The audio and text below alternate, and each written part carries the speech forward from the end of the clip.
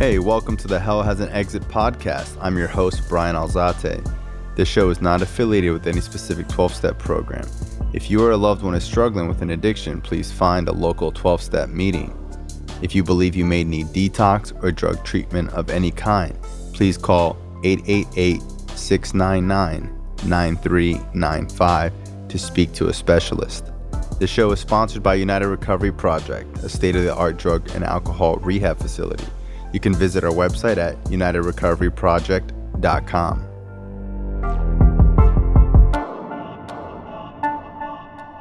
Hey guys, thanks for tuning in to Hell Has an Exit and listening to part 1 of Hell Has an Entrance. I'm your host, Bryan Alzate.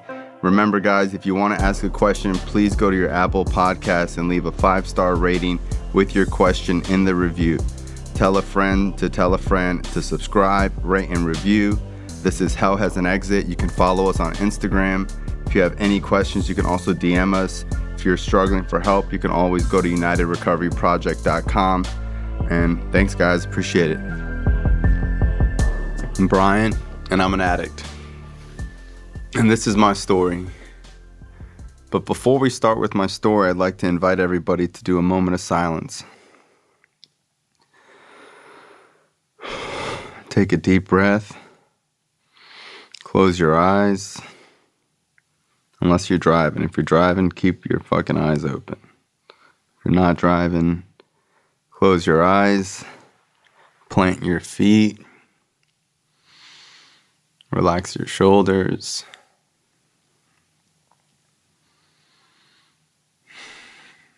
And just give it a second to just sit with your body. Feel comfortable in your own skin. If you have a thought, just let it go. If you have another thought, just watch it go. And eventually you'll be able to focus on the space between your thoughts.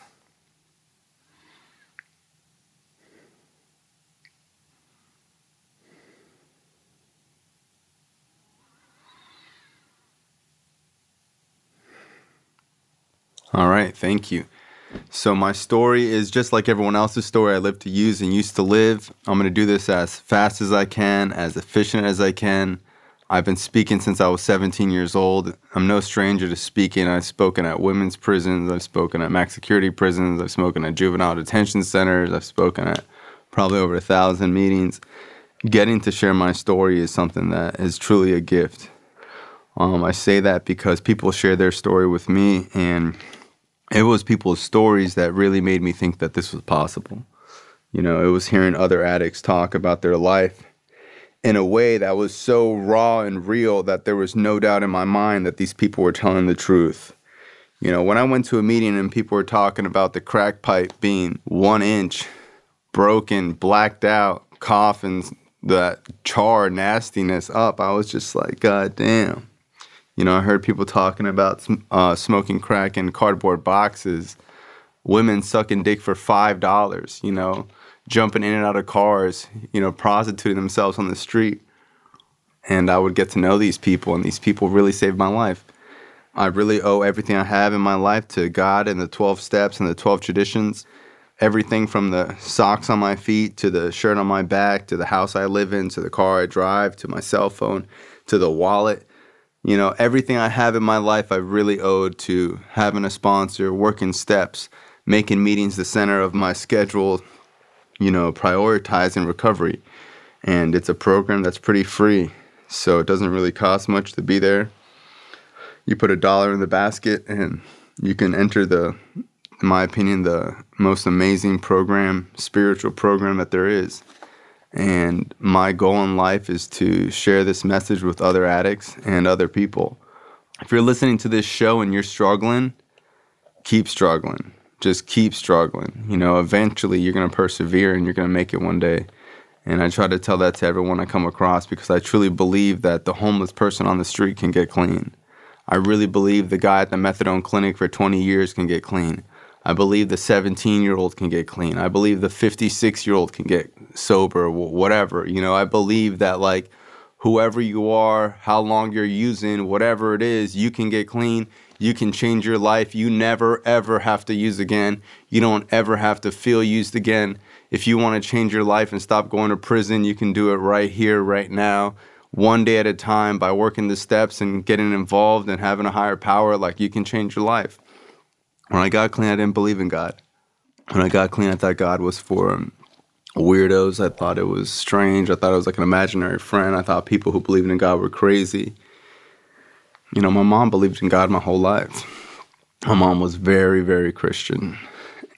You know, I remember smoking crack all night, and my mom would be banging on my door, and she would, you know, she'd have like a little thing to unlock the door, and she'd break in, and she'd see my face all bugged out, and she'd start crying, and she would take me to church, and she'd have people come over from the church, and they would pray over me. You know, I just thought she was so crazy. But my mom was really the only person that really held on the entire time. Like, she never got tired of holding on. She never, you know, when I had court, she took me to court.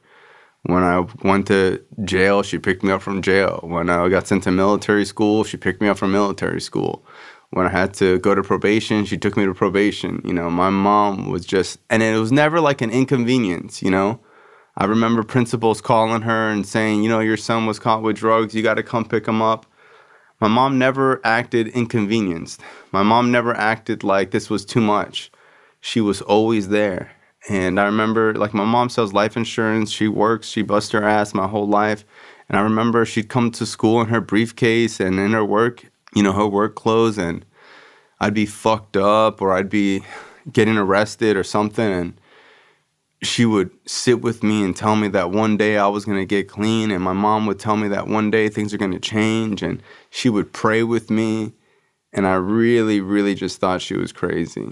And I love my mom to death, even like during all my using. You know, I could say today, like, my mom really is a part of like who I am today, and has helped me, you know, really see what unconditional love is. And sometimes I don't think that shit's even healthy, you know?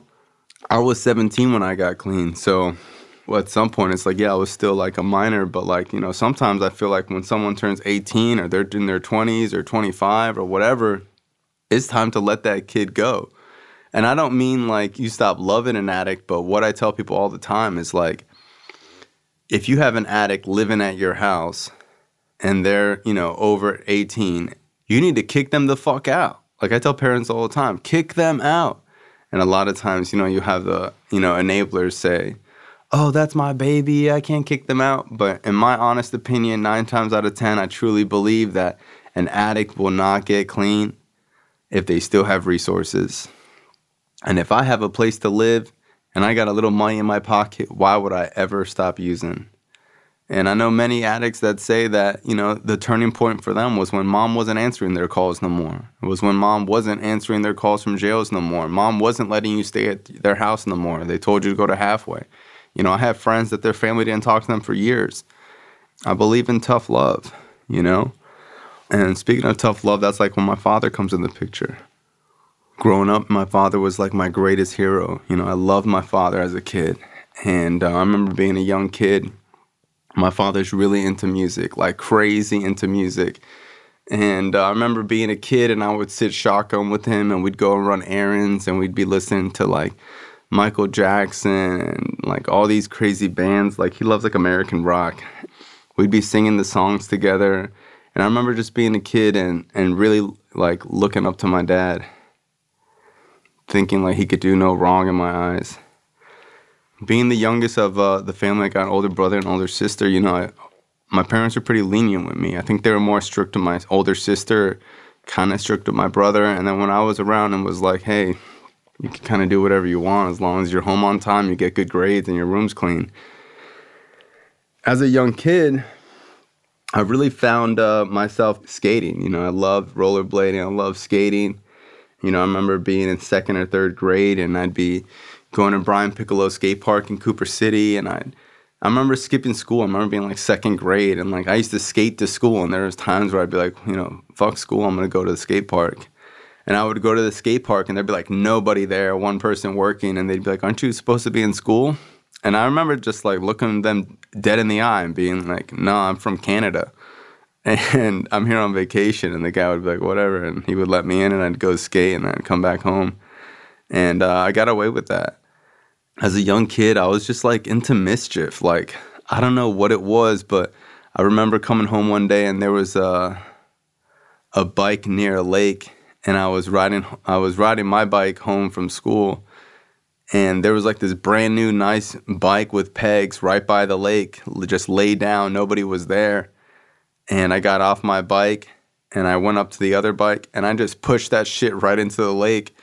And then across the lake, there was these kids jumping on a trampoline, and they were like, hey, that's my bike. And I was like, oh, shit. So I jumped on my bike, and I rode home. And like for a year, I took the long way home, you know. I remember late at night when we'd have like a sleepover, I'd go, like we'd ride our bikes down the street, and I'd be on the back of someone's pegs. And I would get a baseball bat, and we'd smash all the mailboxes in the neighborhood. And as I got older, we would like paintball cars and doorbell ditch houses. And we'd play football in hurricanes, you know, and we'd skimboard. And up until like 4th grade, like obviously I'm doing this with older kids. You know, I had a brother who was like a year and a half older, and I have like a kid across the street that was older. And this other kid that lived next door, he had like an older cousin. And I say all that to say that I don't think that makes me an addict. I don't think that because I like to play with fire as a kid and doorbell ditch houses that I was destined to be an addict. But I do believe that I was born an addict. And I believe that I did a lot of things to fit in. I was really obsessed with trying to be cool. And really deep down inside was like really insecure. But the insecurity didn't really come out until I moved away from the skate park. And I moved into another neighborhood in Davie in 4th grade. And, you know, I remember my first day there, I was riding my bike, and I had like a BMX bike where I could spin the handlebars and I could do a bunny hop. And I was doing that outside, and I got some other kids' attention. They were like, oh, cool bike, whatever. And we started hanging out. All the other kids in the neighborhood, like none of them skated, BMX'd, or skateboarded, you know. They all played sports. And I remember like the first day, I had like 5 or 6 friends already. We're all talking and hanging out. My dad was just laughing like, look at Bryan, he's already making all these friends. And I was a social kid. As time went on, like, I think like sometimes we'd fuck around and skateboard. But for the most part, people in my neighborhood played sports. And I hated playing sports. I was so terrible at them. I have like such ADHD when I play sports. Like, after 20 minutes of playing a sport, I'm just like thinking about tomorrow, and like I'm just like airheaded when it comes to sports. I just can't pay attention long. And I was like the worst one on the team, and I would get picked last, and I'd get bullied, and people would peg the ball at me, and like every time we played, I'd cry, and I'd get tackled too hard. It was to a point where like I didn't want to go play. I remember there was times where like kids would come over to my house to get my brother to go play football. I'd pretend to be asleep, and they'd be like, where's Bryan? And he'd be like, oh, he's sleeping. And someone from the neighborhood would jump on top and be like, wake up, faggot, we're going to go play fucking football. And I'd be like, oh, I don't want to. And they'd start fucking punching me and shit, and I'd get up and I'd go play. And they'd be like, you're not going to cry this time, are you? And I'd be like, no, fuck you, I'm not going to cry. I would get tackled and start crying. You know, I have friends that are older now that are like, yeah, you know, wasn't a surprise when Bryan became a drug addict because he got bullied so bad as a kid. I did kind of get like messed with like my older friends, but at the same time, like if I ever needed anything from like one of my older friends, like the same kid that would bully me, if someone ever tried me, he'd fight them and fuck them up, you know. Growing up, that's just kind of how kids, even men, that's how men kind of interact with each other. They kind of put each other down, you know. I went to a Tony Robbins convention, and he was saying that like, you know, women walk around like, oh, no, your butt is bigger. No, your butt's bigger. No, you got the biggest butt ever. And guys are like, shut up, loser. Everyone knows my butt's the biggest. And, you know, that's kind of how men are. They kind of, they really compete with each other. And I didn't know that growing up. I thought there was something wrong with me. You know, I didn't want to be good at sports. I had nothing I was really good at. And then one day this kid moved into a neighborhood. He had like a mohawk, a spiked belt. He skated and all this shit, and he was just like a punk rocker. And I was probably in 4th, 5th grade. He was like in 7th grade. I remember I'd go to his house and all the lights would be off, And his parents would like drink in the middle of the day and smoke cigarettes. And in 4th grade, I smoked cigarettes with this kid. And I remember, I didn't even know how to inhale. And we'd be hanging out and, he had a GoPed and we'd like ride his GoPed around and we'd smoke at like these houses that were still under construction and we'd spray paint like the word "fuck you" on them and, just being like kind of like little rebels. I remember the first time I got caught smoking cigarettes. I came home one day and my dad hugged me and he could smell it in my hair. And I had washed my hands a bunch of times. I changed my clothes. And my dad was like, "You're smoking cigarettes?" And I was like, No. I'm at my friend's house and his parents smoke. And my dad is pretty hip to the game. He was like, "Nah, bro, you're smoking." And I was like, "No, I'm not smoking." I learned how to hide. I learned how to lie. I got really good at lying. And I remember being able to, I remember we started smoking weed. I remember we'd smoke weed and I would bring gloves and I'd bring Visine and I'd bring cologne. And we'd go behind like this dumpster or whatever and we'd smoke the joint. And then I would like rub my hands on the grass and I would get some of his gasoline from his GoPed and I'd put it all over my clothes and I'd put some in my hair and I put Visine in my eyes. And I remember he'd be like, "All right, we're going to go home and watch cartoons now." And I was like, sweet. But like I was still watching cartoons at that age. He wanted to do it because we were high. I don't remember the first time I smoked weed. Like I don't remember like what it felt. I just remember that this was cool. And while everyone else started like playing sports and getting better at basketball and stuff, I started hanging out with like more of the misfit crowd. I remember being in like 6th grade and my brother had older friends and they were all over and they were smoking. And, like growing up, like my brother didn't really want me around, or that's how I felt, like whenever I would go into his room, he'd be like, "Get out of my room, you fucking faggot, get out of here, you fucking loser, get out." And I just like wanted to like hang out with his friends. And like a lot of times, like, the older brother didn't want his little brother around. And like we still hung out and stuff, but like I just remember being at that time where like his friends were all in his room and like, they kicked me out. And I remember being like, "Whatever, fuck you losers, I don't want to hang out with you anyways." And I could tell that they were trying to smoke. I could overhear their conversation that they were looking for like a piece or they were trying to make something.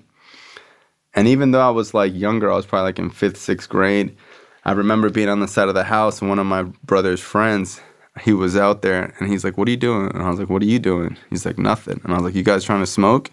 And he was like, "What?" And I was like, "If you guys want to smoke, like I have a piece." And he was looking at me like, "You have a what?" And I was like, "A piece." And I pulled out like this little pipe that I had and he was like, "Get the fuck out of here." And he started laughing. He's like, yo, Kevin's little brother smokes. What the fuck? And they were probably in 7th or 8th grade and I was in 5th grade. I got invited to the room, And really that's where like my addiction really started, was like trying to gain acceptance into like the next room. When I gained acceptance into my brother's room, I gained acceptance with like his friends and some of the like other people's friends. I had other people in the neighborhood that had older brothers that were like juniors in high school. And I realized that like the more weed I had, the more friends I had. And I learned how to manipulate people. And I remember being in 6th grade and I would buy like a half-eighth or whatever. And fucking weed's expensive in 6th grade, And I remember I would buy like a half-eighth and smoke it and need more money. And, I was really just getting money from like stealing some money from my dad. And then I learned how to take his debit card and I knew his PIN code and I would take like $100 out and I'd buy like, I don't know, a quarter. And I remember I used to bag it all up and I used to go on this website and I used to like read about weed. In 6th grade, I could make a bong out of anything. Like, I literally could make a bong out of anything on the planet, And I remember I was smoking spoofs in my room, which is where you get, like, a toilet roll and you stuff one side of it with, like, air softener. And I used to smoke before school. In 6th grade, I'm pretty much smoking every day. I remember putting Visine in my eyes at school and cologne and having weed on me 24/7. I had friends who were driving, going to parties. And, at the time I had like a double tape and a blowout. All the girls were, talking to me or whatever. And I really felt like I was somebody, And when I do drugs, I like become them. And I started listening to Bob Marley and Bone Thugs and like all this rap music and, having $60 in my pocket and a quarter of weed. I thought I was the man. One thing about me is that like I don't really need much to do something. Like a lot of times in life, people want to do something. They need someone to go with them, or they need someone to show them how, or they need someone to like explain it to them. Till today, if I want to do something, I don't ask permission from nobody. I look it up myself. I figure it out and I just fucking do it. And I remember being a kid and I wanted to drive and I took my mom's keys and I drove. I was like, I really am like the kid who just wants to do hood rat things with his friends. Like I stole my mom's car in 5th grade. From 6th grade on, I was stealing the car all the time, stealing the car. And in 6th, 7th grade, I was driving on the weekends, driving at night, picking up girls, hooking up with girls, smoking. I think in 7th grade is when I really started going to like keg parties. And I remember like I would take my mom's car in 7th grade. I'd have like a half O of weed on me. And I'd be going to like some senior high school party. And I remember I'd pull up and serve people up, or like people knew me there, like at that time it was like people knew who I was. And people never really asked me how old I was. I think sometimes people thought I went to a different school. And I remember like hanging out with my friend and his older brother and his older friends. And, we'd be selling weed, driving around getting weed. And, I was very good at like networking. I always had like 3 or 4 different people who could get bud. And even in 7th grade, I was super snobby. Like, I didn't just get, like, any type of weed. Like, I definitely was never, ever smoking fucking regs. If you smoked regs, like, we fucking clowned on you. Only Crippy, Crippy, funk. You could tell when it was, like, hydroponic, AK-47, chandeliers, lemon train wreck. I was really into getting like funky weed. I was really snobby about my weed. If you came around and had shitty weed, I was just like, get the fuck out of here. I remember being in the car with my friends and like I was sitting in the back seat and I'm hanging out with people that are like 18, 19 years old.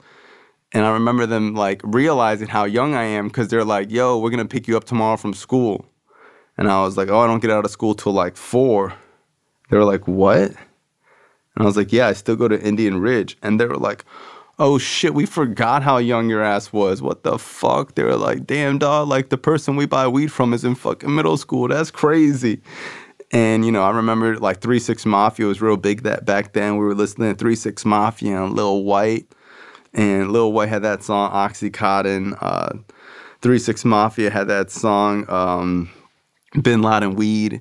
And, my friend Albert had a car and, we were just like having fun, man. Like I really think about that time where I was like going to parties, getting fucked up on somebody's lawn. And when I talk about parties, like I remember being 7th grade going to a party in Weston Hills.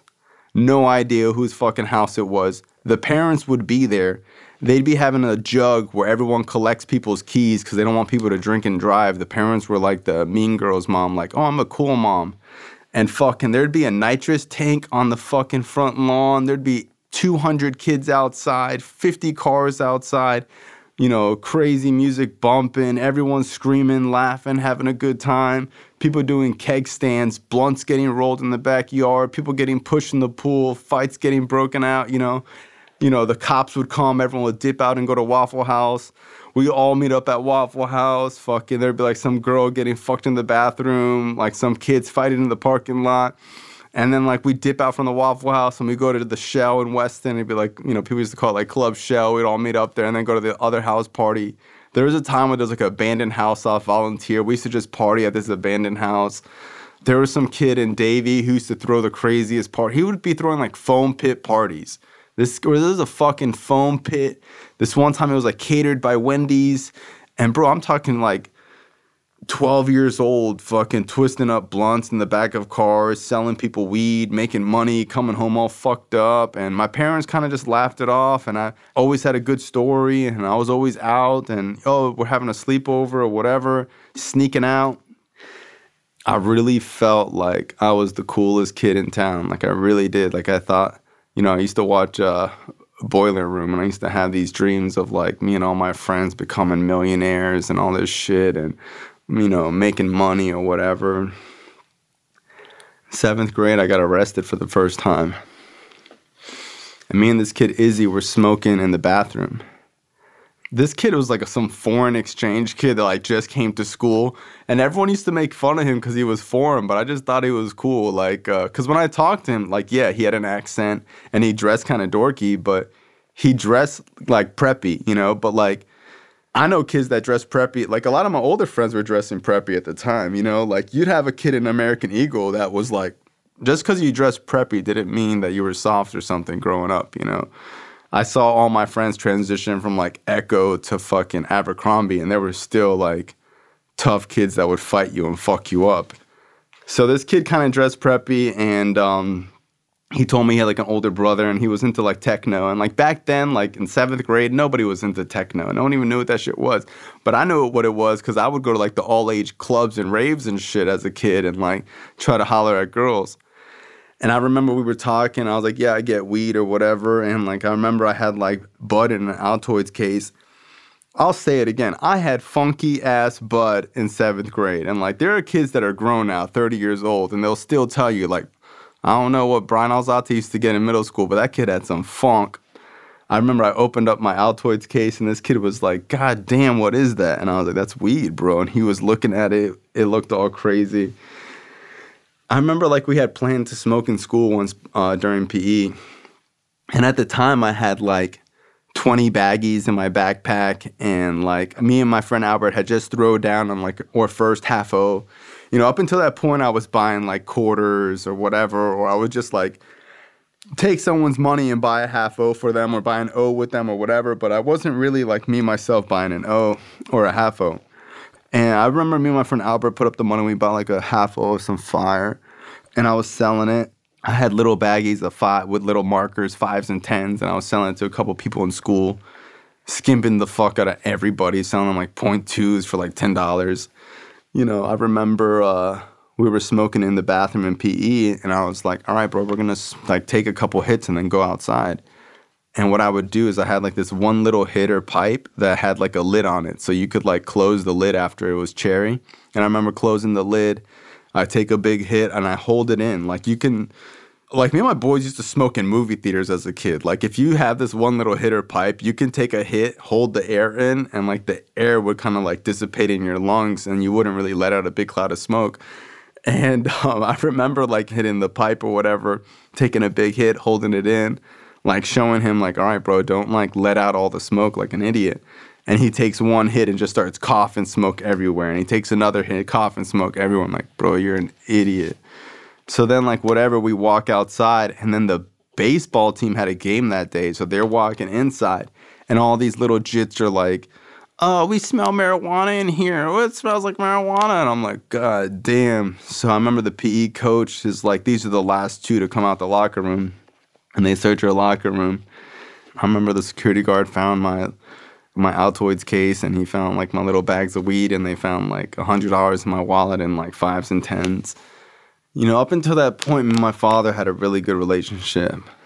But when my father came to school, like I was laughing and joking before he showed up. I remember they were like, you're going to go to jail. This is going to be on your permanent record. And like to me, like I knew the law. I remember telling this lady straight up, I was like, that's only 18 grams. It's not over 21 grams. 21 grams is trafficking. You can get me on possession. She was like, it's all in little baggies, so we got you on trafficking. It doesn't need to be 21 grams. I was like, I'm fucking 13 years old. You don't think they're going to drop that shit in court? That shit's going to get dismissed. And I was like, you could do whatever you want. And like, I really was like acting like I was Al Capone or like somebody like tough or somebody. As soon as my dad walked in, like that smirk on my face got wiped off, and he was not playing no games. He said, where did you get this from? And I was like, I don't know. He says, you're going to give me a name or we're going to sit here all day. I was like, I got it from some guy at the mall. He goes, okay, you got it from some guy at the mall. He like gets a piece of paper. He draws a mall on there, circles it. And he goes, who did he get it from? What's his name? And I'm like, what the fuck? And he's like, I need to know, like, he was trying to find the source, like where this shit came from. And he was like really screaming and yelling at me, you're gonna fuck up your whole life. You could go to jail for this shit. You ain't never gonna get a job.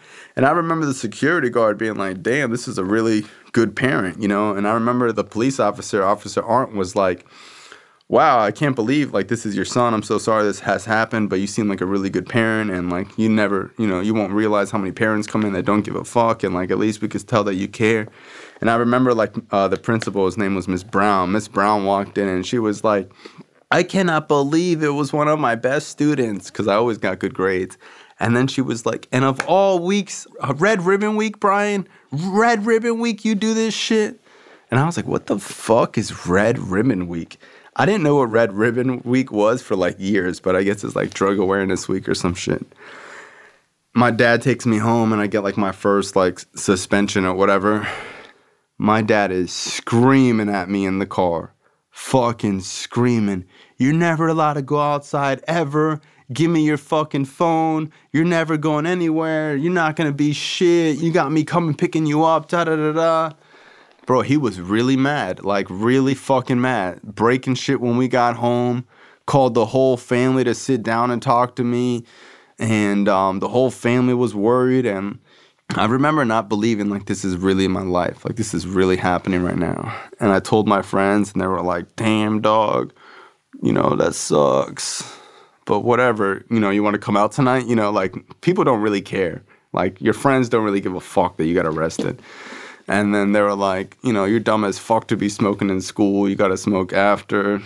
But all I really cared about was, like, when the next party was and, like, what we doing this weekend and sneaking out still. Just because I was grounded. Like, I knew my dad had, like, a tighter eye on me, but I just kept doing the same shit. But what did change was I started having to pee in a cup. And I had to go to, like, some diversionary program, which was, like, my first real stint in, like, an IOP. And I did, like, 6 months of this IOP where I'd have to pee in a cup. Bro, I remember going to parties and everybody smoking. I'd just be sitting there like, nah, I can't smoke no more. Everybody like, damn, that sucks. Oh, you can't smoke. I'd be in the backseat of a car. Everyone's fogging it out. I'd be lowering the window, trying to breathe out. They'd be like, yo, stop. We're trying to hotbox the car. I'm like, bro, I'm on probation. I can't smoke. And then fucking... You know how it goes. It sucked. Not like everyone's like, bro, you can't smoke. And I remember just being like, what am I gonna do? I can't smoke. And I'm like, fuck. And this one day, my friend had his friend over, and these kids were older. People like think of Weston as like a pretty rich area, but there were some like little parts of Weston that have like small townhouses and shit. And there was people that moved there to get out of the hood that were still kind of like, they were bad kids, bro. I don't know how to say it. Like, these kids didn't give a fuck, you know? And I remember this kid left coke at my house. And he called me. So he went to the mall with my friend, and I had to stay home for some reason. And he was like, yo, I left something in your desk. Don't touch it. So I go to look at it, and it's coke. And it's like balled up into a ball, like a legit, like it was like a gram of coke, and he like rolled it into a ball. So this is how unskilled he was at cutting coke, where he literally cut it and then rolled it into a ball, like with some sticky, I don't even know what the fuck he used, but it was horrific coke. He's like, don't touch it. And I was like, coke? Who the fuck has coke? I've never even seen coke. It's like middle of like 7th grade. And he's like, yeah, don't touch my yay. And like, that's what we used to call back then, like, yay. And I was like, I can't believe this kid has coke. You know, I remember just looking at it and looking at it and be like, how do you even do this? And when he came home, I was like, bro, let me buy that off you. And he was like, what do you want? You want a dub? And I was like, a dub? The fuck's a dub? And he's like, a dub, a 20. And I was like, how much is that? He's like, well, this is 40. This is a gram. And I was like, $40 for that? Get the fuck out of here. Who the fuck would pay $40 for that? And he was like, well, I'll give you a dub. I remember thinking, like, he cut it in half and gave me half of it. And I remember my friend got a credit card.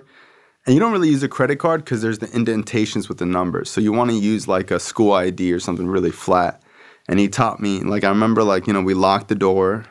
My parents were home. And he got it all flat on the table. And he taught me, like, you want to press it and get it real flat and get all the bumps out of it. And then, you get another card to scrape it off the other card. And then you cut it into little lines. But you got to make sure it's really flat first. Get all the little rocks out of it. Chop it up into like fine powder. Then you break out the lines. I got a dollar bill, $20. Actually, I got like a $100 bill from him. I remember like he was snobby. He's like, "Oh, I don't put ones in my nose, dog. Like the fuck? Nah, bro, it's disgusting, bro. I only snort yay with hundreds." Like that's what kind of friends I had, like these snobby, fucked up kids with money. Like growing up, like some of my friends with money were like way more fucked up than like my friends that lived in trailer parks, This is like one of my close friends that lived in Weston Hills. Him and his brother sold weed. They did coke, I've known them since like I was 4th grade. And I remember he comes over and this is like what happens. And he teaches me how to, you put the $100 bill in your left nostril and you close your right nostril and you snort it. I thought it would burn. I thought it would hurt, but it really didn't feel like anything. And I was like, "What do I do now?" And he's like, "You just chill." And I literally thought I didn't feel anything. And then he left, and I like snorted the rest of it, and I played Grand Theft Auto San Andreas. I remember thinking like that was a total waste of money. I don't feel anything. And for some reason, I was affecting to like feel some type of high, like marijuana, where I'd feel like fucked up. All I remember was like I played San Andreas till 4 a.m. And I called him and was like, "Yo, I did that coke. I didn't feel anything." He's like, "What do you mean?" And I was like, "I don't know. I didn't feel anything. I just stayed awake all night." He's like, "That's kind of what it does." And I was like, "That's it?" He was like, "Yeah." And I was like, "That's coke?" He was like, "Yeah." And I was like, this whole time I was like scared of coke. That shit's nothing. And then, did it again. And I did it again. And I did it again. And I did it again. You're talking about 12, 13 years old. I got an 8-ball on me everywhere I go. I don't smoke weed anymore. To me, I think like smoking weed is like some duck shit. Like if you smoke weed, you're like a fucking idiot. Like I'm just not into, like some of my boys smoked, but I wasn't smoking weed. Smoking weed was just like a waste of money. It makes you high, it makes you slow, it makes you stupid. Like I was fucking with yay. I remember I had like my boy that I met him at MovieGo, and we actually knew each other. And I remember we were like hanging out at MovieGo, and he had like a Celtics jersey on. He had a blowout, and we were talking. And I knew this kid because we used to do karate together when we were like in 2nd grade. And he's like 4 years older than me. And he's like, "Yo, what up, dog?" And I'm just like, "Yo, what's good?" And he's like, "I haven't seen you in forever, bro." And we're just like, "Yeah." And he was like, "What you doing?" And I was like, "Chilling, like just at the movies, whatever." And he's like, "Word, whatever." And then like a few weeks later, he comes over to my house with my friend, the kid from Weston Hills, the same kid. And he's like, "Oh shit, what's up, dog? I don't know you were cool with Ray Ray. I didn't know you knew Ray Ray. What's up?" And we're just talking, and he's just like, he doesn't ask if anyone's home, if my parents are home or anything. He just comes through and fucking slaps like a 8-ball of coke on my kitchen counter where like my family eats dinner and cuts up food and shit. And he's like chopping up yay. And he's like, "Oh, you want to do a line, dog? What's up?" Ever since, like, that's kind of how it was. Like for a couple of years, it was like doing coke at each other's houses. Fucking, bro, we would do coke in the open anywhere. Selling coke at parties. And like when I started doing coke, I started to meet like a whole nother crowd of people. Like I remember being in 7th, 8th grade, driving to Miami at some fucking club, meeting some people like in their 30s or 40s to buy coke off them. And we'd be like on a rooftop club. No one ID'd me. No one gave a fuck. People drinking, fucking girls dancing, doing coke in the bathroom. And then like when I would go to parties, it was like, I remember picking up this girl from school, and I was like in 8th grade, and I've been doing coke already. I was like, thought I was a veteran. And I remember I pick her up in my mom's car. I stole my mom's car, picked her up. And I was like, "Yo, I've got to go to this party real quick." And she was like, "What, a party?" And I was like, "Yeah." Like, what the fuck you think it was? And she was like, "Am I going to know anyone there?" And I was just like, "I don't know, like, let's just go." And she was like all nervous to go to some party. And I remember we go to this party, and it's a high school party, it's people in seniors. I think it was the Archbishop MacArthur party, some kid's house, and like fucking not Hawks Landing, but like a neighborhood like Hawks Landing, like some big ass house and shit. And I remember like there's people drinking downstairs, there's people getting fucked up, and people doing kegs and smoking.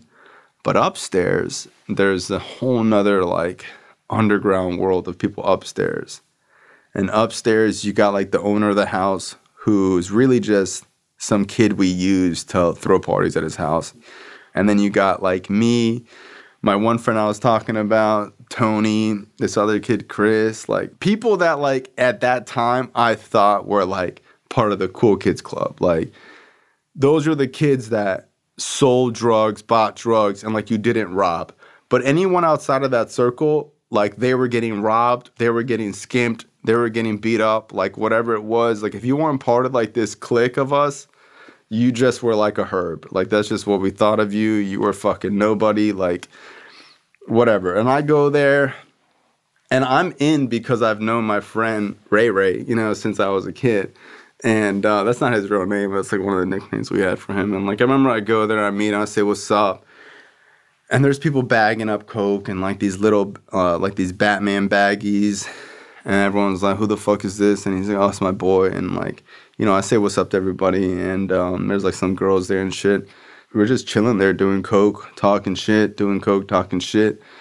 Growing up, like there was a story of like one of my close friends had stabbed somebody and like another kid got stabbed or like beat up or like the conversation was like who went to jail, who stabbed who's on the run, who's got beef with this person, who's fucking this kid's girl, you know, smoking cigarettes, of course. You know, I smoked Newports and did coke. That's basically all I did back then. Sometimes I would run into my old marijuana friends, like the kids I used to smoke weed with, and they would be like, bro, Bryan's bad now. Like my older friends that were in college, like by the time I was in 8th grade, my old friends were already in college. I remember those kids would be like, yeah, Bryan's bad now. He's like, he does yay. He's all skeeted out all the time. He fucking hangs out with these kids. As much as like people talk shit, like I had friends that, in my opinion, like at the time, I thought like we were like the tough kids, you know? I was really just getting started and I fell in love with coke. Like I love coke. And I finished that probation. They didn't even check for coke. Like that's how stupid this probation was. Like they only tested me for marijuana.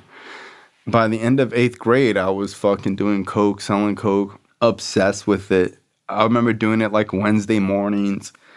And then even my friends that did coke used to be like, bro, how much coke are you doing? And I used to just be like fucked up at 9 a.m, haven't slept, did like a quarter to my face. And they'd be like, bro, what's wrong with you? And like, I could see, I was like, bro, you guys do coke too. But they were like, bro, we don't do it like that. And like some of my friends would save coke for the next day. And I thought that was crazy. I could, like, what the, who saves coke for the next day?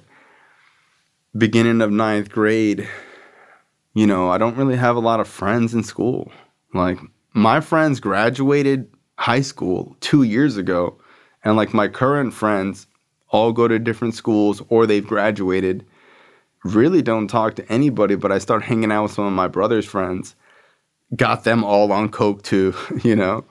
And in 9th grade, my dad drug tested me randomly. I failed for everything except for opiates. And I guess I had rolled. Like, I would do ecstasy every once in a while. Like I'd go, like, hang out with my boy Tony. We'd go to, like my friend Tony was up on, like, club scene before anyone else. He was going to, like, the all-age clubs. We had fake IDs. We'd be going to fucking Automatic Slims on Las Olas. Like, I remember being in 8th grade going to Automatic Slims. And, like, the Hard Rock just got built. We'd be going to the Hard Rock.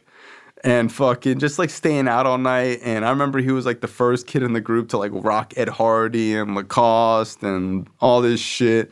That's why I had, like, a whole bunch of drugs in my system. I even had weed in my system just because I randomly happened to smoke. And my dad loses it. And, like, since then, me and my dad have started arguing over and over. Bro, I would come home drunk on Xannies. I would come home fucked up. I started drinking OEs randomly. And fucking being barred out and coming home fucked up on my lawn.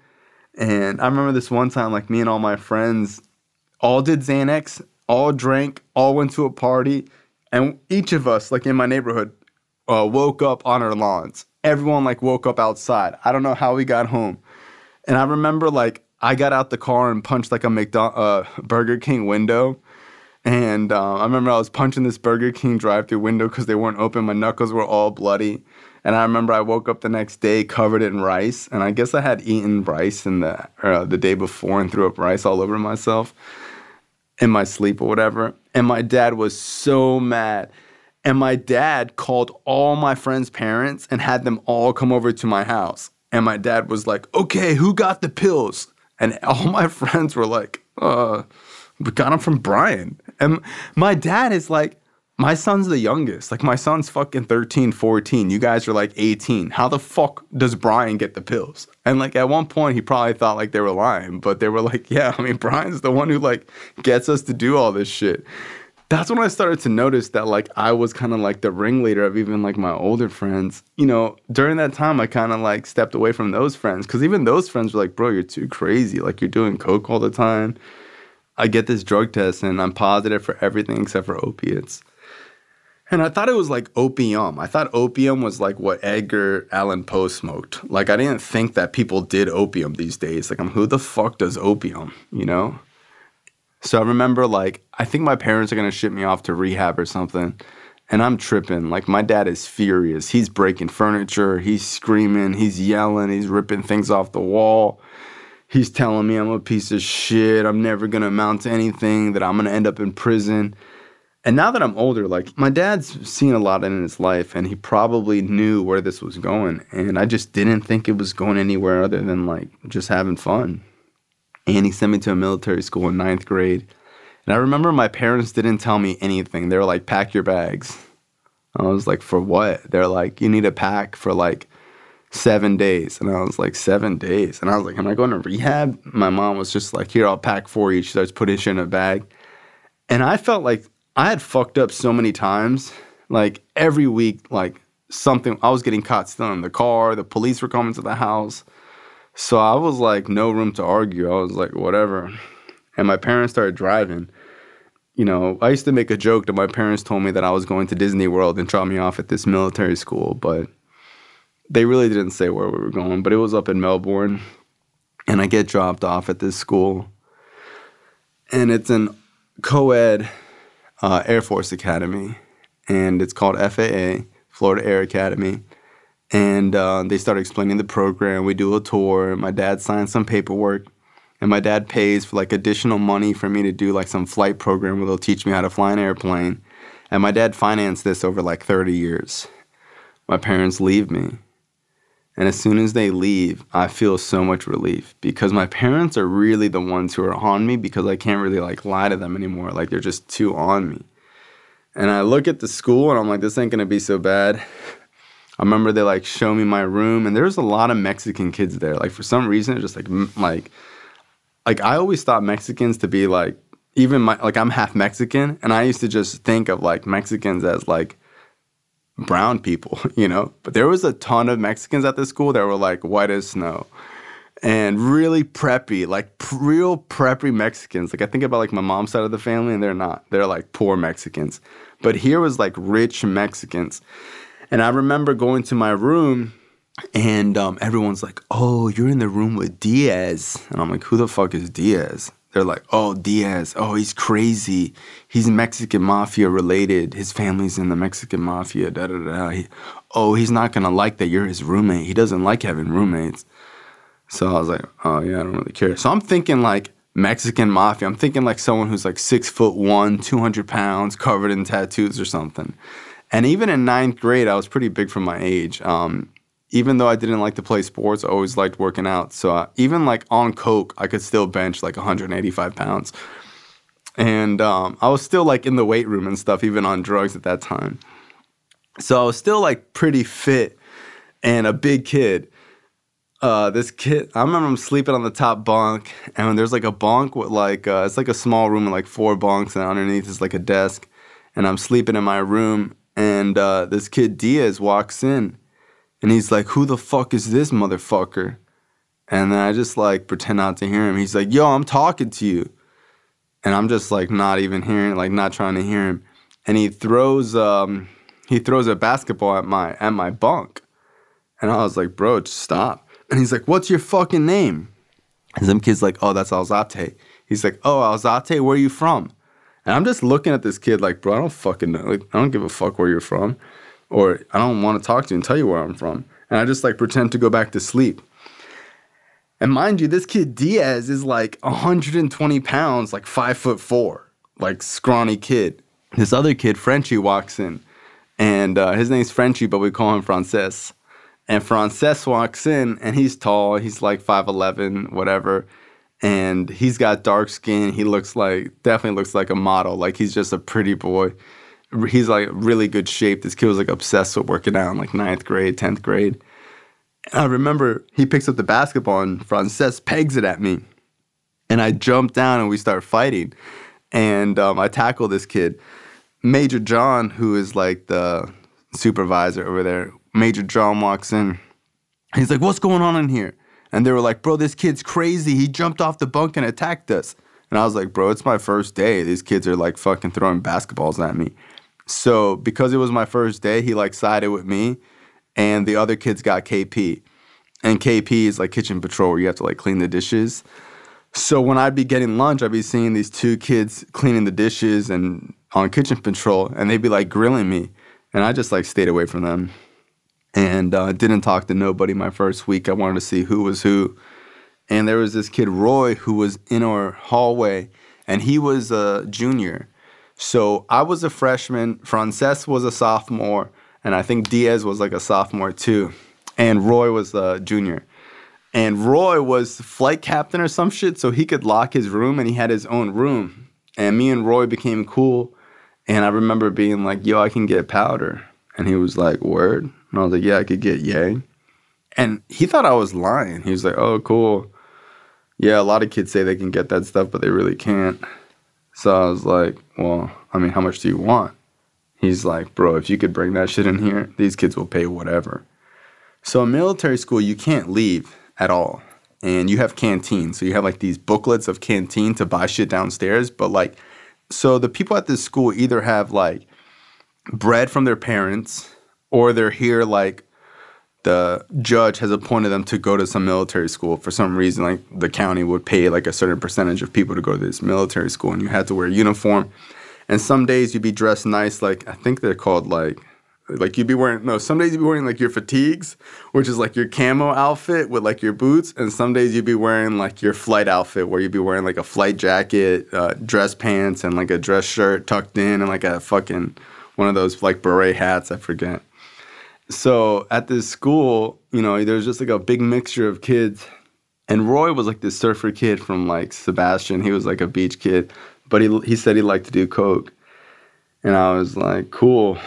So my mom would pick me up. So they would have like a once a month furlough where this bus would let you go back home. Like once a month, it would like bus you back down to South Florida for kids, or up north for other kids. And I went back to my house, and I don't know what I did, but like I hustled somebody or robbed somebody, or I did something to come up with like $200, and I bought I think a quarter, so like 2 8-balls were like a quarter of coke for like $1.80. And when I was doing coke, what I figured out was that with coke you could buy an 8-ball for $100. You could cut half of it, you could get 2 grams for free, and then sell the other 2. And you still get $80 worth of coke basically for free, and still make your money back with the other, 1.8 grams, 2 grams, whatever it was. That's basically what I did from like 7th grade to 9th grade. Like I would buy an 8-ball, cut it, make my money back, whatever. So like I always had money, and then when I would like get really fucked up and do all of it by myself, which happened a lot, I would just take money from my dad. My dad had like an ATM card that like, bro, my dad never checked his bank account ever. Or like he just didn't know who was withdrawing the $100, if it was him or my mom. I have no idea. He like never noticed the $100 going missing every couple weeks. So I really could take like $100 whenever I wanted, or even $200 sometimes. I remember I bought a quarter, and they would search you when you came back. So I remember, because I liked working out, I brought protein, and I dug a hole in my protein, and I put the quarter of coke in the protein thing. And I went back to my bunk, and I pulled it out. and me and Roy started doing coke. And this is like my third week there, right? Like I'm already bringing coke in there. And he's like, I can't believe you have this much. I'm like, this is just like a little bit, you know? And he was just like, wow, this is crazy. And like, if you thought I was snobby about weed, like I was snobby about my yay. Like I wasn't buying no garbage yay. Like I was buying fish scale, funky, fucking tinted yellow, one rock. I'm not buying no like powder bag bullshit. Like I was buying funk, fire, smell it through the bag, sting your fucking nostrils, coke. The movie Blow had just came out. Like I thought I was George Jung. The Cocaine Cowboys had just came out. Like I really was like head deep into like coke. At military school, I would sell kids lines for $20, $30. They would pay whatever because no one can get it. It's like prison. Like people buy cigarettes for like a crazy amount of money. So like no one can get anything there. So like if you brought weed, people will buy weed for like $100 for like an eighth, not even like a fucking gram or some shit. They were crazy. And I would sell kids like little fucking dubs of coke for like $100. Sometimes I wouldn't even give them coke. Sometimes I would buy caffeine pills, crush them up, and fucking tell them it was coke, and fucking they would fucking buy it, you know? I started doing coke all the time in military school, all the time. It was just so easy. To the point where the Mexican kids used to call me Cocodrilo. So I remember these kids used to be like, oh, Cocodrilo, what's up? Cocodrilo, like, damn, this kid's like the coke king, whatever, is always doing coke. And I remember, like, I thought that was cool being called Cocodrilo. And I remember that kid, Frances, who was like, we didn't like each other. This one day, he comes up to me in the lunch line, and he goes, Alzate. And I was like, what's up? And he was like, bro, will you be my fucking friend? And I was like, what? And he was like, bro, I fucking hate all these kids here. I fucking hate all these motherfuckers. They're all fucking lame. He was like, bro, be my fucking friend, bro. And I was like, bro, I don't like you. And he was like, bro, all that shit is squashed. Like, fucking, he's like, he wanted me, like, to be his roommate because, like, his roommate had left. He's like, bro, let's link up in the same room. And I remember being like, nah, bro, I'm in Roy's room. Like, Roy lets me lock the door because he's, like, the flight captain or whatever. So he's like, you, me, and Roy will all live in the same room. So I talked to Roy, and, like, for a while, it was me, Frenchie, and Roy. And most people had 4 people in a room. We had 3. And because Roy was a flight captain, he could lock his door. So, like, everyone else had to keep their door open. We could lock our door. We could do coke, like, whatever. Bro, there were so many nights where I was just doing coke all night. And Frenchie never did coke. Roy would do it, but, like, quickly, after a while, he was like, bro, I'm not doing more of that shit. So I was just, like, me doing coke and selling it to, like, kids randomly. This one day, I'm just like, I just bought, like, a quarter. I'm almost done with it. And it's like the first day I have it. I'm like, bro, I just ran through like fucking this 8-ball so fast. I just got back to school. I'm going to be like fucked. Like, and there's this kid, we used to work out together. So at the time I'm still into working out. And this kid used to be into working out and like video games. And his room was like all video game geeks. Like all these kids played was like World of Warcraft.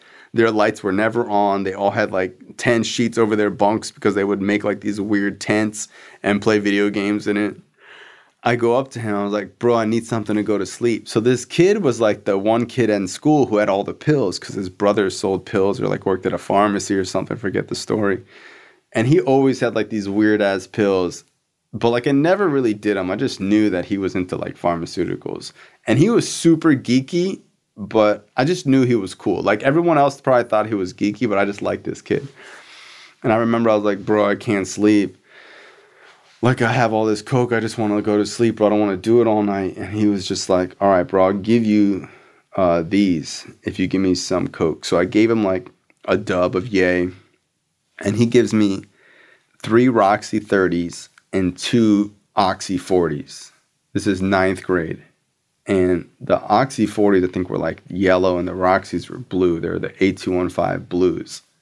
So he gives me 2 40s and 3 Roxys, which at the time is way more than a dub of coke. He must like not really known how much he gave me, but it was like a lot of fucking pills.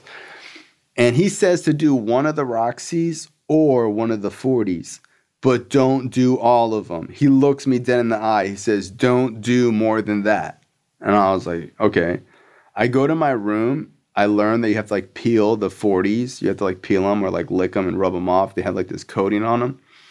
And I crush up the 2 40s and the 3 Roxys all together. And I do all of them. And I don't even know what I felt at the time because it was my first time ever doing opiates. But I remember I got on the phone with this girl and just started talking to this girl like nonstop. I don't know what the fuck we're talking about, but I just like, we talked until like 6 a.m. And when I got up, I was like, God, I'm fucking nauseous. And I was like, fuck, I'm really nauseous. And I hear the do like, well, like the thing they do in the morning at military school. And I'm like, fuck, is it morning already? I remember thinking like these pills would put me to sleep. Like I was looking for Xanax or like some type of landing gear, like Valium to fucking go to sleep. So I remember being like, fuck, it's morning? So I remember I go downstairs and my skin just feels like raw and I just feel so sick. And I remember thinking like I gotta eat something. So I remember I go downstairs and Frenchie is laughing and Roy is laughing and Diaz is laughing. At the time, like, now Diaz is cool. Me, Diaz, and Roy are like all friends and shit. They're laughing at me like, oh man, you look like shit, whatever. And I was just like, yeah. So I eat this food. And as soon as I finish eating my food, I throw it all up perfectly back on my plate. And I threw it up so fast that people around me didn't even notice that I threw up until later. They're like, wait, what is that? Did you just throw that up? And I remember just being like, I'm going to be fucking sick. And I remember I go to the infirmary and I tell the lady that I'm sick. And I lay down in the infirmary. And when I'm laying down, I feel fine. But as soon as I get up to drink water, I start throwing up.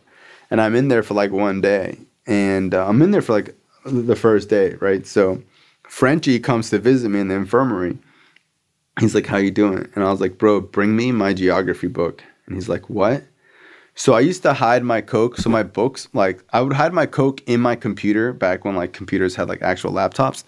So I used to hide my Coke in my computer and I would also hide it in one of my books. So I'd have like 2 books standing up and then I'd have one book totally flat and then I'd used to put Coke in like the flat book.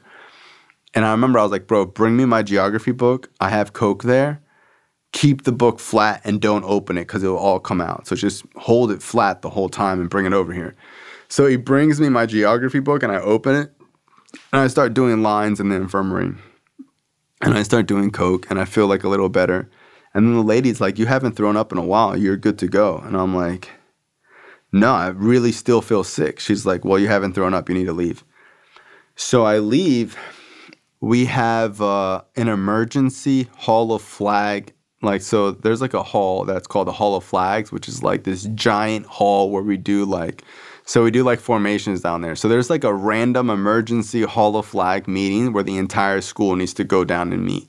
And I'm like, what the fuck? And the president of the school is speaking. And I'm like, fuck. I don't wear what I'm supposed to wear. I wear like my like gym clothes basically. And I tell my major like, oh, I just got out of the infirmary. I'm still sick. And he's like, boy, you better get in formation. So I get in formation or whatever. And the president of the school is making this speech. And I start to feel nauseous again. And I fucking throw up in front of the entire school. And I remember when I puked once, everyone goes, ew! And they all make this line. And then like they all like spread out in a circle around me. And they go, ew! And then I threw up again. And everyone goes, ew! And they spread out further. And then I threw up again. And everyone goes, ew! And they all like spread out another line. And the last thing I puked was like this giant piece of ham that like I didn't even chew. And I remember it just like flopped on the floor. I remember thinking like, fuck, they're going to know I did drugs. Like people are starting to notice like this looks so bad. I just threw up in front of the entire school. Like imagine like this fucking kid just throws up while your entire school is having like a fucking meeting with the president of the school. And they like sent me back to the infirmary. And I remember they called my parents. And I remember when they called my parents, I thought they were calling them to be like, you know, your son's on drugs. We're kicking him out or something. And they called my parents and were like, I'm sorry, he has a bug. It's been going around. He's not feeling good, you know. And my parents called me all worried, like, oh, I heard you were sick. Are you okay? And I was like, yeah, I'm okay. I kept doing Coke. And on one of my trips home, I was at this party. I'm ninth grade at some party. And like at this point, I think like parties are lame. Like, I don't know. I'm not like really into partying. And I'm at like some party and I meet this kid who's friends with like my brother. He hears that I do coke. And he's like, I heard you could get really good coke. I mean, I only do good coke. What do you mean? And he was like, bro, I know this crack house and I know this guy who wants to buy it. And I remember thinking like, crack house? Like, why the fuck would I go to a crack house?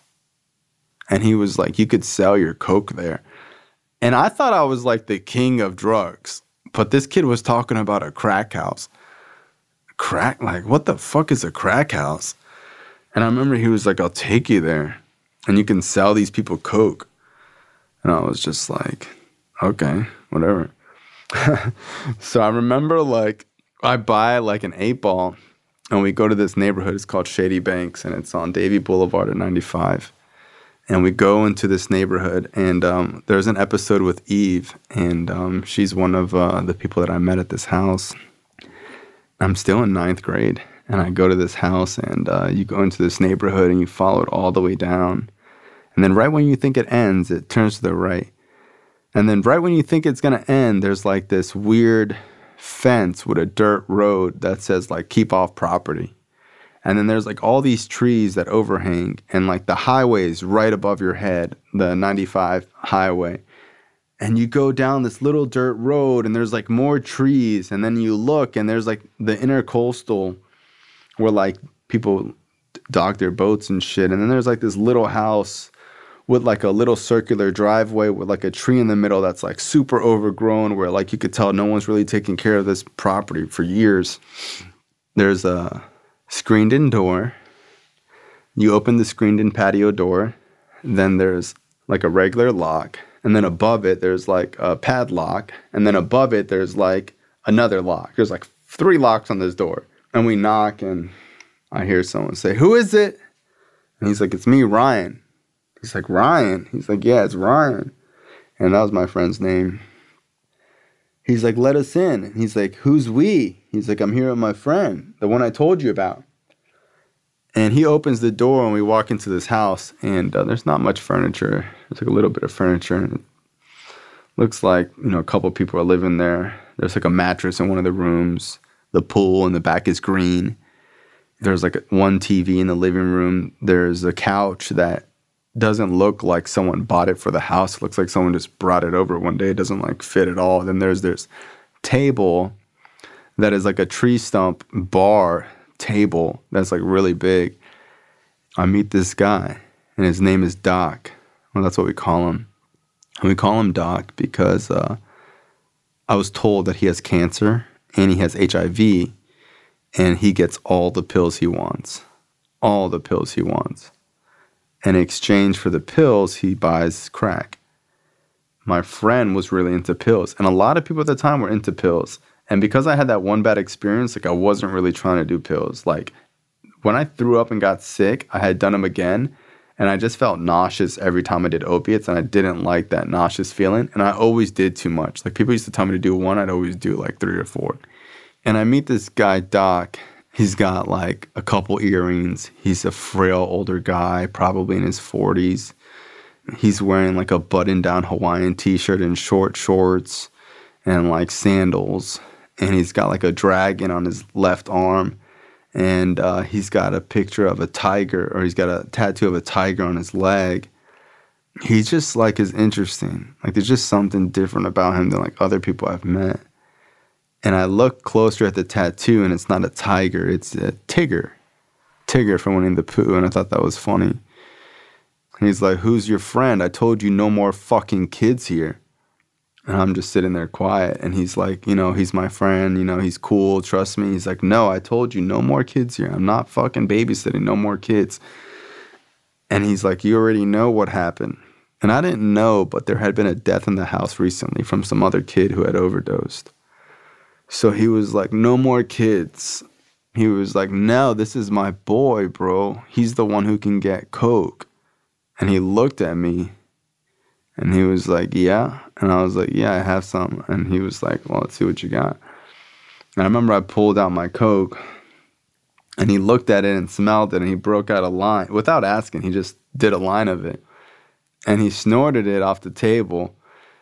And I remember he had like a long pinky nail, and he was like, that is premium. And I just started laughing. I was like, yeah, I mean, of course. And he was like, can you get more of this? And I was like, yeah. And he was like, I'll take it. So I served him up, and he gave me some money. And he was like, I remember he was like, you want money or pills? And I was like, I want money. What the fuck? I don't want pills. So he gives me money. And he instantly gets a spoon, and he pours some of the Coke on the spoon, and he heats it up with a lighter. And he heats it up, and he pushes it around with this metal paper clip that's pulled out, extended. He starts pushing around the pieces together, and he heats it up on the spoon, and he puts some water in, and he gets it hot. And then when it's all like boiling hot, he gets an ice cube and he leaves the ice cube on the table, and he cools it down with the ice cube and the spoon. And then he pulls out a crack pipe. Crack pipe looks like a glass pen, but a little thicker.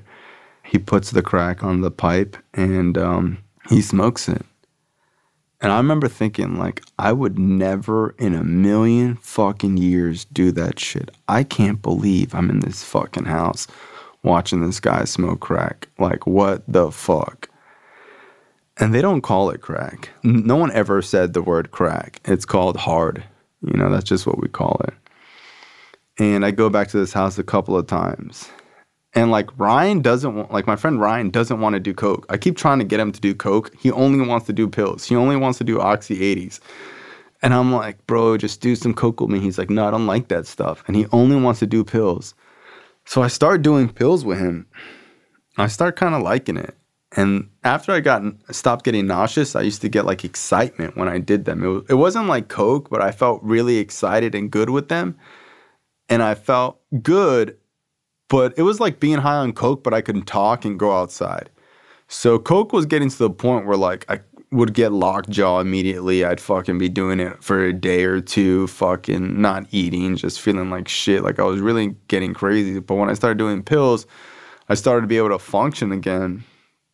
And then like out of nowhere, everybody that I knew, like all of my friends that were back, like from Pembroke Pines, that went to Pines Charter and Archbishop and Cardinal Gibbons, like all my friends there, they're like people that we knew in our circle, everybody was doing pills.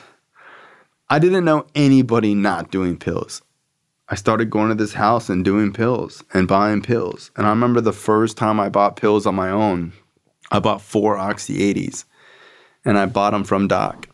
And I remember he said, like, don't do this all at once, you'll die. I did them all at once, and I didn't die, obviously, but I could have died, you know, and I got really into pills. Roxy's were like $7. There was this kid, Bobo.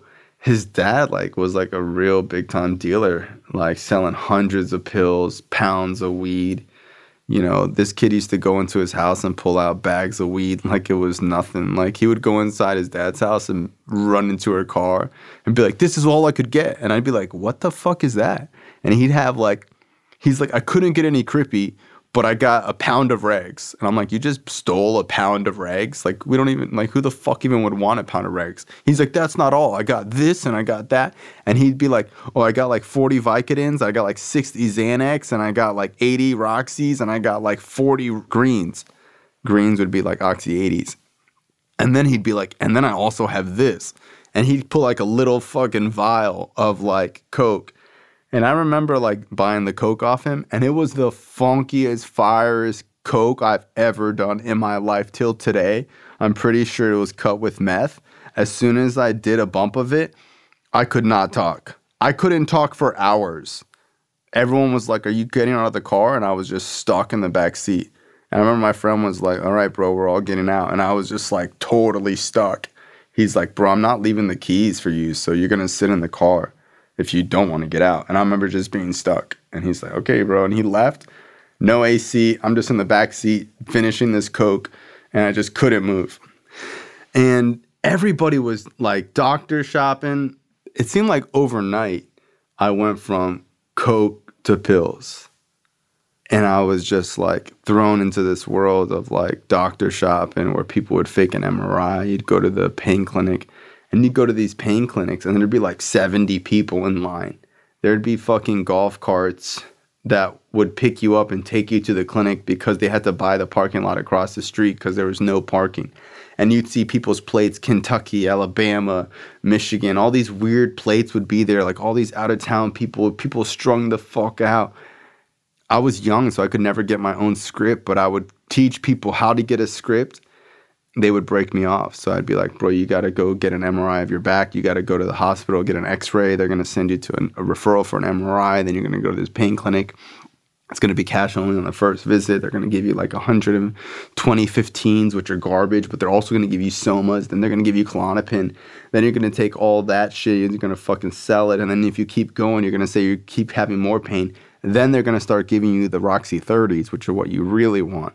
Then once you start getting Roxys, you can start asking for like 40s, and then like they'll start giving you 80s. And if you can get 80s and 30s and 40s and Somas and Xans and Klonopin, shit, like now you're really fucking balling out.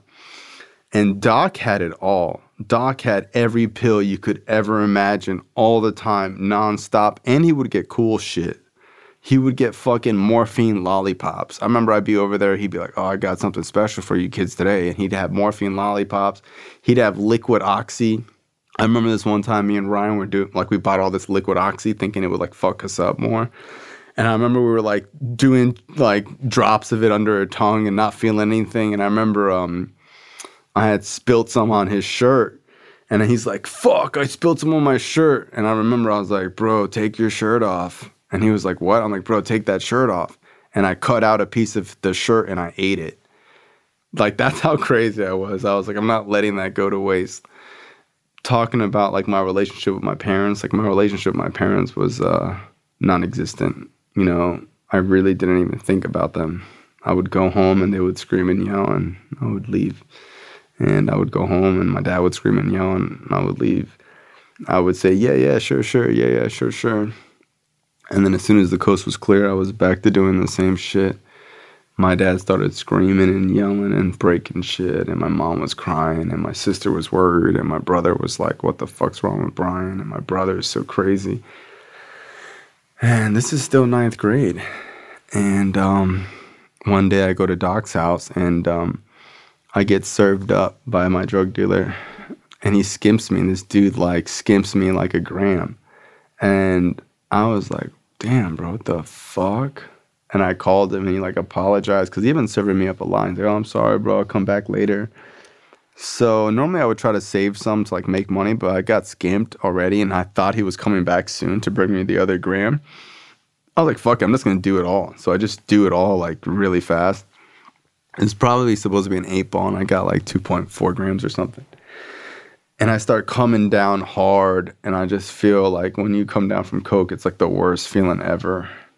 And there's this guy, Richard, there. Doc isn't home. So, like, it was normal for, like, 6 people to be at his house and no one to be home.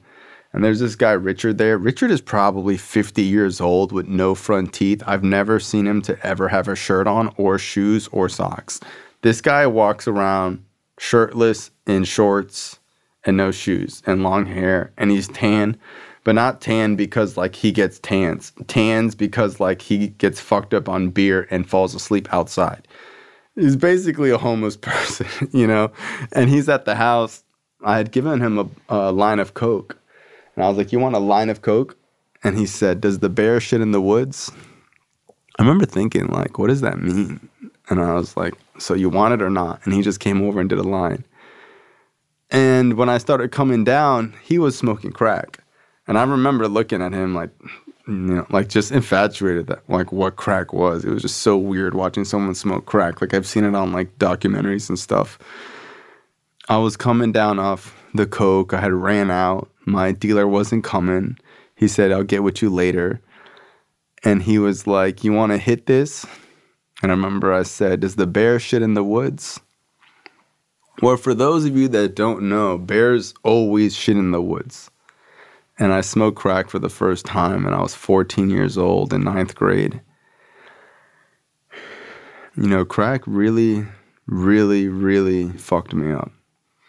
It is something that the moment I did it, I knew that I would struggle with it for the rest of my life. When I held that hit in and my ears started ringing and my chest started pumping, I was fucking sold. I wanted to get married to it. I wanted to get a matching tattoo. I wanted to fucking move in with it. I wanted to do this forever. This was what I've been looking for. And I was like totally in way over my head. And I remember Doc walked in. He had like 3 or 4 people with him. They were at some fucking club or some shit. And he looks at me and he could tell something's up. And he's like, what's going on here? And Richard was laughing. And I was just like stuck. He had got that I had smoked. And I remember he was like, here, I'm going to let you hit this. And I remember he packed the pipe. He had a straw and he was like, I'm going to shotgun it to you. And I remember him taking a big hit. And he was like, I'm going to shotgun it to you. And then we're just going to drop to the ground. So he blew the smoke into my lungs. And then we started like falling to the ground. And I fell to the ground. And I was fucking so high. And then he was just laughing. And then I was just staring at his crack pipe. And he was like, I'm going to give you some. And I was just staring. And he was like, look, hang on. And I was just like, let me get a hit. And he was like, hang on. I'm going to put some more on it. And you can have it, okay? And when he put more on it and he gave it to me and he taught me how to rock it back and forth and you puff on it and you get that shit melted on the chore. And he taught me how to push it through when it gets all chored up. And I'll never forget what he said. He said, looks like we got ourselves a rock star. And what he really meant was, look like we just turned this kid into a crackhead.